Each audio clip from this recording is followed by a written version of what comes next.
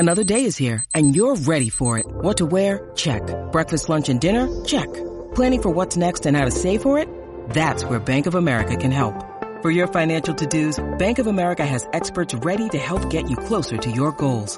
Get started at one of our local financial centers or 24/7 in our mobile banking app. Find a location near you at bankofamerica.com/talktous. What would you like the power to do? Mobile banking requires downloading the app and is only available for select devices. Message and data rates may apply. Bank of America N.A., member FDIC. Hey folks, it's your buddy Adam from golfunfiltered.com. You can follow me on Twitter at golfunfiltered. Send me an email, adam@golfunfiltered.com. Look us up on Facebook, Instagram, Snapchat, and all sorts of fun places. We are really excited to talk some Ryder Cup today with none other than PGA Tour player Stephen Bowditch. Stephen has had some, very limited, but definitely some experience playing in team match play events. He actually played in the 2015 President's Cup for Captain Nick Price last year. And so he's got a great perspective on how the inner workings of strategy goes on for team events. And he actually beat in singles Mr. Jimmy Walker, who's one of the automatic 8 for the U.S. team. So interesting perspective from Stephen on today's show. So again, sit back, relax, listen to this great conversation between myself and Mr. Stephen Bowditch from the PGA Tour. Let's go. Well, we're waiting.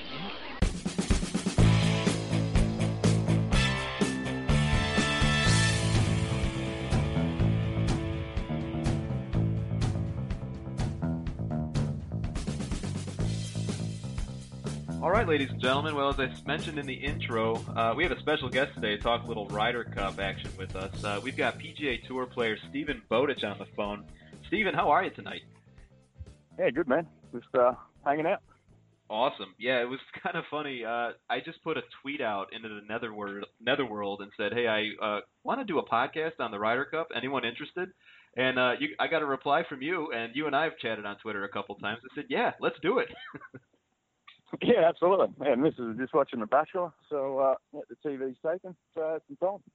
Awesome. Yeah. So, and it'd be great to kind of get your perspective on a lot of things in regard to, obviously with Patrick Reed winning the Barclays today, the first leg of the FedEx Cup playoffs. He has now cemented himself as one of the top 8 for the U.S. team. Obviously, the Euro team is also getting finalized. But before we get into all of that, how are you spending your days these days? I know that, unfortunately, most of the season is kind of at an end right now, but are you going to pick things up in the fall series? Yeah, I'll be. I'm going to play. A European event that's co-sanctioned with Australia in Fiji the week before the fall series kicks off. So yeah, that'll sort of be my first one back, I guess, after a well-earned break after my cracking season I had. So it'll be nice to wipe the slate clean and start again. Awesome, and we're all looking forward to it. And folks, obviously, if you follow Stephen on Twitter, he's a great follow. And Stephen, I got to say, you've had a great sense of humor throughout the year. And as you kind of mentioned, it wasn't one of the strongest years, but certainly you're a lot of fun and a lot of fun to watch, and certainly a lot of fun to chat with on social media. So we do appreciate that. Yeah, man, it's all a bit of fun. It's just nice to interact with some fans, just golf fans in general, whether it's DFS or just golf fans. It's just it's nice. I'm a golf fan myself, so anything we can do and pick each other's brain and learn from each other. I've actually learned a little bit through the DFS side and stats and how much they mean and how they can sort of help the players. How in depth they get it. So it's been pretty cool on my side too to be able to do some of that stuff. Awesome. So are you a pretty frequent fantasy golf player, or you just kind of pay attention to how the stats are tracked in that world? No, I'm not allowed to play being a member of the tour. But, gotcha. Yeah, I keep I follow it a bit and have a bit of fun with my buddies, but that's about as far as I can go with it, unfortunately. Yeah, well, I think that's probably a good thing. I've tried it for a while, and I've never had any luck with it. So yeah, it's probably just best to keep among friends. But at any rate, Yep. So the Ryder Cup, we've obviously got that coming up in about a month. And so the top 8, we're kind of talk about the U.S. side here first. And the top 8 that's been cemented so far, obviously Dustin Johnson with his amazing year and his win at the U.S. Open. Were you able to watch DJ kind of tear up over there in during the U.S. Open? Yeah, I mean he's I've played a little bit of golf with DJ now, and he is probably the best driver of the golf ball that I've played with. Between lengths and how much control he has over the golf ball, it's impressive to watch. It's when you play with him and you watch, everything he does. He's got a great putting stroke, and his short game's pretty good. It's understandable now why he's what is he, second in the world now. He's a freak of an athlete and just awesome to watch play golf. It's really fun being a golf fan, just sitting there watching him and watching how he goes about his game, and he's got no fear. It's great to see. Well, I'll tell you, if he's as much fun or half as much fun watching in person as he is on TV, it's just a treat to watch him hit the golf ball. And then obviously behind DJ on the Ryder Cup standings is Jordan Spieth. We all know everything about Jordan, so we don't have to talk too much about him, even though he kind of had a disappointing year. But Phil Mickelson snuck his way up to number 3 on the list. Have you had the chance to talk with Phil much at all on tour, or what is your impression of Phil kind of having the year that he's having so far in 2016? Yeah, I mean, I don't really know Phil that well. I've played with him and played against him. I played the President's Cup last year too, and Jason Day and myself, we versed Phil and Zach in the foursomes. We lost one down there, So I've had a little bit, not much at all, but have a little bit of experience playing against him in that sort of format, and it's pretty. He's Phil Mickelson. He's a Hall of Fame golfer. He's probably go down as, I don't know, one of the top 5 players to ever live the game, and it seems like his game's actually better than what it's been in the last few years, to be honest. I don't know what his stats in that, but he seems to be a lot more consistent right now, and especially this year, he tends to be up there a lot more in contention this year. So he's that with a combination of his experience in those formats. He's I'm not 100% sure, but I think he's going to be or he might be between President's Cup and Ryder Cup the most experience that they've ever had. So he's obviously going to be I would probably say the captain leading the charge. So and a good man to have at the top. Yeah, and I think you're actually right on that. I'm kind of Googling as you're talking about that, and I believe you're right. He's probably the most experience that the Americans have ever had on either team. And obviously, as you brought up, you had the chance to compete against Phil in the President's Cup last year. Is there a certain aura that kind of follows a player of his stature in a team match event like that? And is it just more difficult than typical to play against a guy like that? Obviously, he's one of the best players ever, as you mentioned, but does it almost feel like you're playing against the crowd in that regard as well? Yeah, I guess a little bit. We're with my experience, we're in Korea, and that was the first time they'd had sort of something like that over there. So, being from the international side that they were supposedly from over there, it was actually a pretty neutral playing field. So when you're definitely playing someone like that against Phil, the crowd is more on their side, unless you're in more of a golfing, a golfing mecca, or if you're in Europe or something like that, it mightn't quite be that way. But in my experience, it was pretty neutral, or if not, everyone just wanted to see Phil play just because of his greatness, I guess you want to call it. So he's when Phil's around. I've only ever been. There's been twice that I can remember that weird feeling that you have when someone's in the building. I remember as a teenager, I was at a dinner, and you just had this weird sort of feeling in the air, or whatever you want to call it, and you knew Greg Norman was in the room somewhere, but you couldn't see it. And then the other one I had was Tiger Woods, a sort of similar thing. You knew he was around, but you couldn't quite pinpoint him, or you couldn't. It's sort of weird to explain. It's just an aura that they carry, and Phil's definitely he's around that level. That's amazing. Yeah, I can imagine that there is that aura that just kind of follows him around. And then following Phil on the Ryder Cup, the U.S. side at least, Ryder Cup standings, is Patrick Reed, who actually catapulted up to number 4 with his win today at the Barclays. Followed then by Jimmy Walker, another first-time major winner this year. And as we even get to the 5th spot on the U.S. team, it begins to look like, hey, we're a little top-heavy here. What are your impressions on the number of first-time major winners that we've had this year, and especially the likes of a Jimmy Walker, someone who has always kind of had that game, but certainly had the opportunity and took advantage of it this year to break through at the PGA.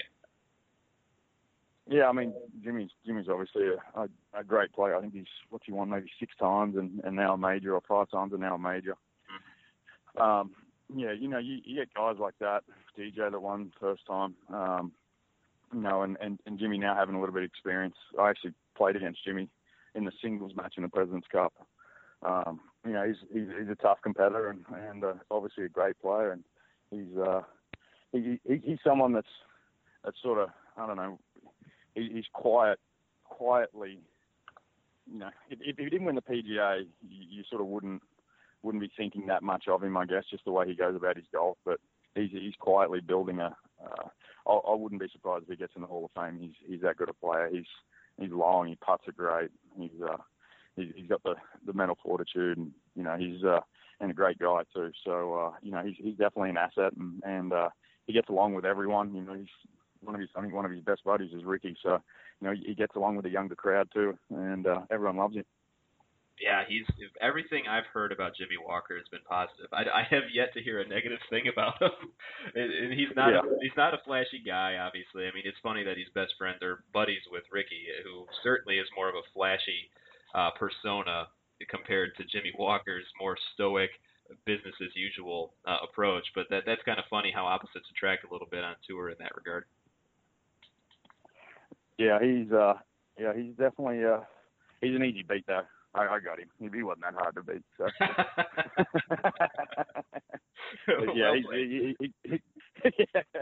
He's definitely he's definitely a player to you don't even have to watch out for him now anymore. He'll be there for a long time now. Awesome. And so then to round up the top 8 for the Americans, we've got a first-time Ryder Cupper in Brooks Koepka. We've got Brent Snedeker, and then Zach Johnson, a 2-time major winner, another guy who's probably going to find himself in the Hall of Fame, having at least gone over the 2 major criteria. And then we've kind of got an interesting little flurry of names who could be one of 4 captain's picks for U.S. Captain Davis Love III. We've got Bubba Watson at 10. We've got Bubba Watson at 9, J.B. Holmes at 10, Ricky at 11, and then Matt Kuchar at 12. I've spoken, Stephen, to a few people, and they feel that this is probably the easiest year to make picks for the U.S. team. Are you on that kind of same wavelength, that do we just extend down to the top 12 and that's the team, or do you think that Davis Love's got a few tricks up his sleeve? No, I think with the automatic picks that he's got, with Zach being automatic and with Phil being automatic, I honestly think you can just go down just straight down the list. I think you can't go wrong with that move. There's experience there. There's bombers there. Match play is, match play and team format is a little bit of a different beast, and I think mixing guys that have the similar sort of games is an easier way to go. It's I know you talk about you want one guy down the fairway and you want one guy to be able to make the putts and all that, but you also need guys that play similar games to pair up. I think Zach and Phil are the only real that I can really think of, the only exemption to that, with sort of polar opposite games, that your JBs and your Bubbas together, and that sort of mix is you used to hitting out of the hitting it out of the shit a lot of the time, because that's how you play golf. You know what I mean? Whereas if you tend to mix a Matt Kuchar with a I don't know, let's just say a Bubba, Matt's down the fairway, whatever it is, 70% of the time, and Bubba's down there at 55% of the time. Matt's not quite used to hitting it out of the shit all the time, and Bubba vice versa, from hitting it that far back from in the fairway. So, obviously they can adapt, they're world-class players, but, to answer your question, I think down the lines, I don't think you can go wrong. Maybe the only in there is, maybe a Justin Thomas just because of his age and the future, I guess you want to call it. But, I think there's enough in there that, Justin's an awesome player and he'll earn his spot the next time for sure. Yeah, there's been a lot of talk about Justin Thomas possibly being one of the captain's picks. Would he have got in? Do you know if that CMIB would have counted? You know what? I believe he would have. He would have actually, if I remember right, he would have actually gone into this week in the top 10 if that would have counted. Mm. Yeah, so there's a whole rabbit hole we can go down talking about whether or not that should have counted. But yeah, I mean, he's definitely got to have the attention of Davis Love. And, another guy, speaking of not hitting it in the shit at all, but I mean, Jim Furyk is a guy that just hits it as straight as anyone can hit it. He doesn't hit it a long way, but he's also another name that's kind of been teetering on the bubble here. He's currently 15th position on the list. Do you think that we give a nod to, or Davis Love gives a nod to Jim Furyk again, even after what happened at Medina a few years ago? I mean, obviously he's got his game back after his injury. He's performing good and all that kind of stuff. I just don't know who would you pull out there? Like, who would you out of that sort of that first four there? I'm not sure that's the tough part. That reserve list or whatever you want to. I'm not sure you can make the argument too, apart from experience. Right. And I was just looking earlier. I mean, of the names, I mean, J.B. Holmes might be one that you would want to replace, but even then, he's got a pretty decent team record. I think I read that he was like 3-1-2, counting both the President's Cup and his one Ryder Cup appearance in 2008. And he's also got a winning individual match record. So it's not like he's a slouch by any means, and he certainly pounds the ball. Yeah, you're absolutely right. I mean, thinking about it, that probably might be the only, if you were to add Jim Furyk in there, that might be the one you pull out. I mean, his form's been, it's not exactly been bad. Like, what is he? He's still, 15th in the world or pretty in the world or something like that still. Close up there, yeah. Yeah. So, it's definitely a hard one. I think Jim would be bringing the main thing would be experience and settling the team down. It's going to be wide open out there. Yeah, it's going to be interesting who DL3 goes with. I imagine he's probably going to want to see how the FedEx Cup playoffs, to kind of prevent the Billy Horschel fiasco that occurred 2 years ago when everyone thought he should have got in and he didn't. But, there's a lot for Davis to think about. On the other side, with Captain Darren Clarke, we've got, the European side. And now, before I get into that list, how do you split your time up between the two tours? Do you play one tour more so than the other between the PGA and Euro? No, I don't. No, I'm basically 100% PGA Tour. Gotcha. I just go back to Australia, maybe play 2 or 3 tournaments a year, but predominantly here in the States. I don't. Yeah, I spent what did I play over there? 2002, 3, and 4. I think I played on the Challenge Tour, and then some on the Euro Tour as well. So that was sort of my sort of last time I was over there. Gotcha. So yeah, it's predominantly PGA now. Okay, and so, but you still have a lot of experience playing with a lot of these names on the Euro side, and obviously the leader so far on the European list is Rory. Certainly, he seems to be struggling a little bit, Rory does, with his short game. That's always kind of the one critique that people have of him. He recently switched back to a Scotty Cameron putter. Is that something that was a long time coming among the whispers on tour, or is that surprising to you in any way? No, not really. It's putting is such a natural feel thing. If you pick up a putter that you like and you feel good with, it's a lot easier to make putts at one you're new with or one you're not quite comfortable with and don't quite have the same feel with. I can't see him changing anything else in his bag, but I can definitely see him moving around with that putter a little bit. I actually was looking at his stats today. They're not actually horrific. It's just everyone's used to him winning so much. Right. In the past years, but other guys have stepped up in the last couple of years too. Jordans and Jasons and Dustin. Now it's been hard for him to. I think their level has been raised. Therefore, when he's sort of been, if he's sort of been in the top, call it 15 to 20 now, those 4 or 5 guys in the past couple of years, they have just been floating around that mark now. And with them up in their game, his top 20 or his playing what he's playing now would have been in contention 3 or 4 years ago, if that makes sense. Wow, that's crazy. So I think he's still top 80 or whatever it was, top 70 strokes gained putting this year. So I mean, it's not horrific. It's not obviously what he wants it, but it's obviously a little bit of hype and a little bit of media stuff. They can really start to get in people's head too, and just hope it doesn't get into his head a little bit now with everyone talking about it. But he's obviously a Hall of Fame player. He'll work it out. No. He did go away from his when did he go to Stockton a few years ago? Yeah. That sort of that got him away from his natural putting stroke, and it tends to look like now he's starting to go back to it a little bit. So I wouldn't be surprised here in the next couple of months that he'll get back to having a putter that he feels comfortable with and a stroke that he feels comfortable with, and hopefully get back to making putts again.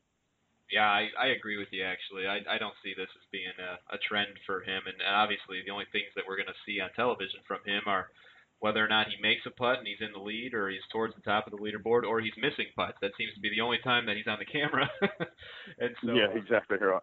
So you kind of mentioned something there a little bit ago, Stephen, about the media attention and just everyone kind of chatting on social media, getting into players' heads, especially when perhaps you're not playing as well as perhaps you have in the past.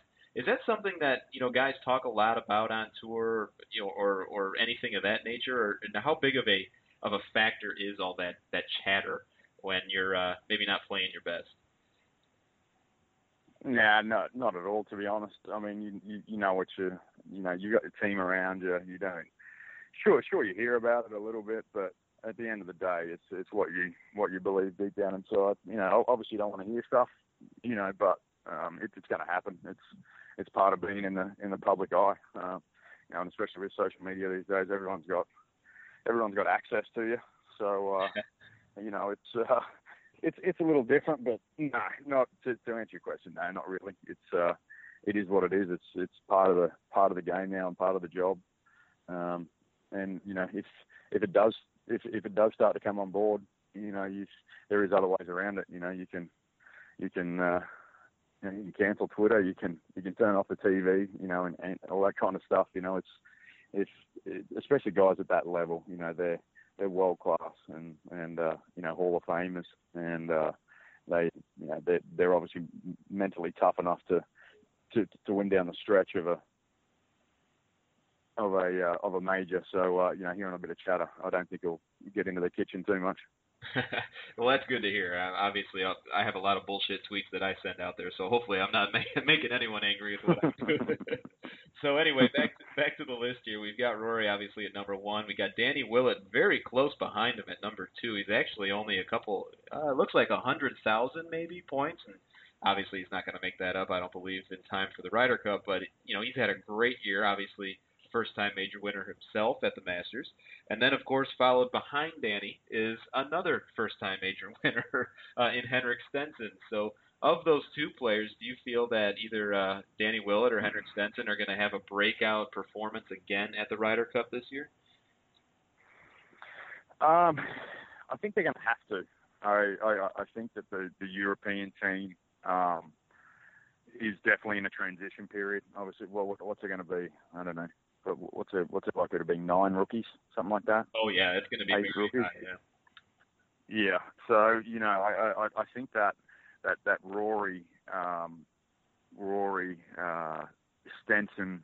I guess Willett's going to be a rookie too, is he? Yeah, he is. Or has he played one? Yeah, he's going to be a rookie. So yeah, I mean they being major winners and being at the top, they're going to have to really lead that lead the guys. It was my first time playing a President's Cup, and the Ryder Cup's obviously, to be honest, probably bigger than the President's Cup in everyone's eyes, and the pressure you feel is different to no other. It's I've been lucky enough to be able to lead with 9 holes to go on a PGA Tour event, and had a lead in the major once on Saturday, and I thought that was about as much pressure as I was ever going to feel, and I thought that was basically a 9 out of 10 sort of pressure scale, and then once you hit that team format where you're playing for your for the world or your country or whatever you want to call it, that's a whole different beast, and it went up over 12 or 13. It's hard to control, and you can't prepare for it. So I think being that many rookies in there, those guys at the top are really going to have to lead and play well and win and be dominant, and lead from the top and lead from the front. So it'll be interesting. I really think that this year, probably the US has got to be favourites just for that aspect of being rookies. Obviously they're great players, but I think the US will probably be they'll have the favouritism to start, or they should have anyway.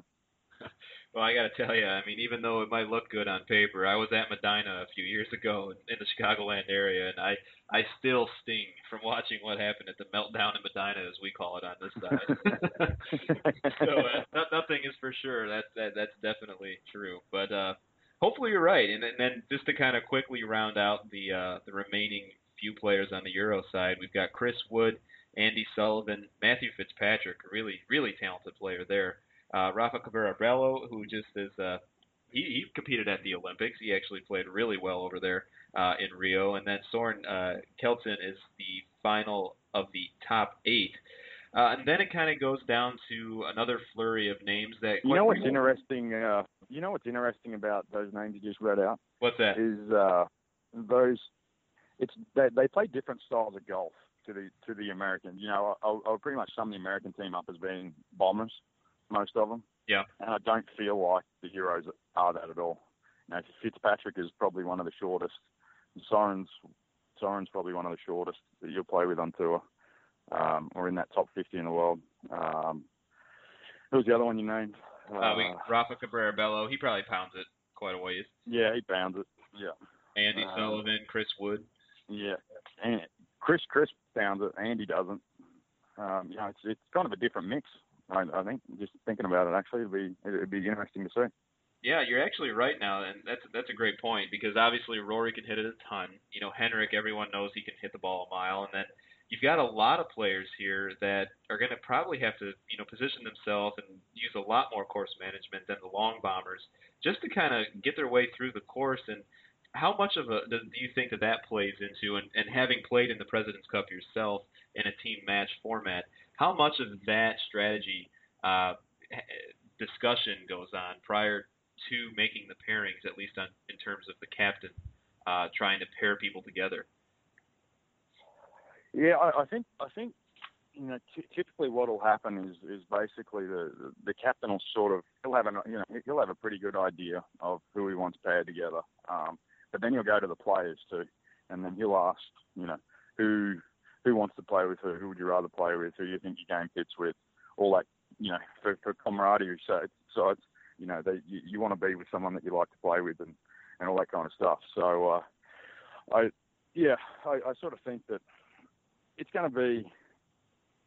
I think the players will have more of a say on who they play with, especially the rookie guys, because you really want the rookie guys to be able to be comfortable out there, as much as you can't be comfortable. But if it can help a little bit, just knowing someone that you play a little bit more golf with, or you play a lot more practice rounds with, or even the style of even the kind of golf ball you use, things like that plays a fairly big part. The golf ball you use, whether you use the same golf ball, because that's a whole different beast in itself as well. And to that point, with the 4 captain's picks, Darren Clarke's going to have to be really strategic with who he chooses. And do you think that he kind of goes with experience, or does he want to kind of balance out that roster with some longer hitters that he'd have to use those picks on? Yeah, I mean, what are the picks there? What are the 4 he's sort of running with? You got Peters. You got Peters. You got Tyrell Hatton. I mean, yeah, you've got to go Peters. Peters is a stud. I mean, Peters going to be he's world class. He's going to be I'll be very surprised if he's not a top 5 golfer in the next 2 years. He's got and in form too. Obviously, just coming off a second and then a win yesterday or today. And then you got, I guess, the hard 2 he's got there is probably Knox and Westwood. They and Keimer. I mean, I would probably go with, just for the sake of putting. I would, Keimer's unbelievable under the pump when he gets going. I mean, he bleeds the Ryder Cup. Absolutely. I would probably go. I'll probably go him, and I'll probably go Knox, to be honest. If someone was to ask me who would you rather play, or who wouldn't you rather play in singles against Knox and Westwood, I would probably have to say Knox. His game getting better and better, and he just hits it down the middle, putts it great, and he just doesn't miss many golf shots. And I mean, I know experience is in there, and Westwood definitely has that. But if I was DC, I'd probably go with the Peters, Keimer, and Knox pick if I was looking at it, if I was doing it myself. And then with that 4th pick, do you go with the nostalgia and throw Sergio in the mix? Yeah, I mean, I think you sort of have to. I mean, it's really between Sergio and Westwood. Westwood played pretty good, I guess, at the start of the year, in the majors. But Sergio's game's been pretty good. He won Byron Nelson this year and performed, great in all the majors. I would probably go Sergio for the experience side. Yeah, I'd have to agree with you. I mean, he just kind of comes alive at Ryder Cup time, and it's unfortunate. It's fortunate for the Americans, but it's unfortunate for the Euro team, of course, and any Ryder Cup fans that Ian Poulter isn't going to be there because of his injury. But, there's another name that's kind of been floating around for the Euros, and I wanted to get your take on it before we let you go. But, obviously, Justin Rose, gold medalist Justin Rose, he's kind of further on down that list. Does he deserve a look at all for the Euro team? I mean, I don't know how you can not look at him. I mean, I would put him on there in a heartbeat. But I mean, I don't. Does he even qualify? Are there new qualifying system though? You know what? I don't think so. But he's right now. He's 26th position, so he's got a little work to do to get up there. Can he get so if he doesn't qualify? Well, he's not going to qualify, right?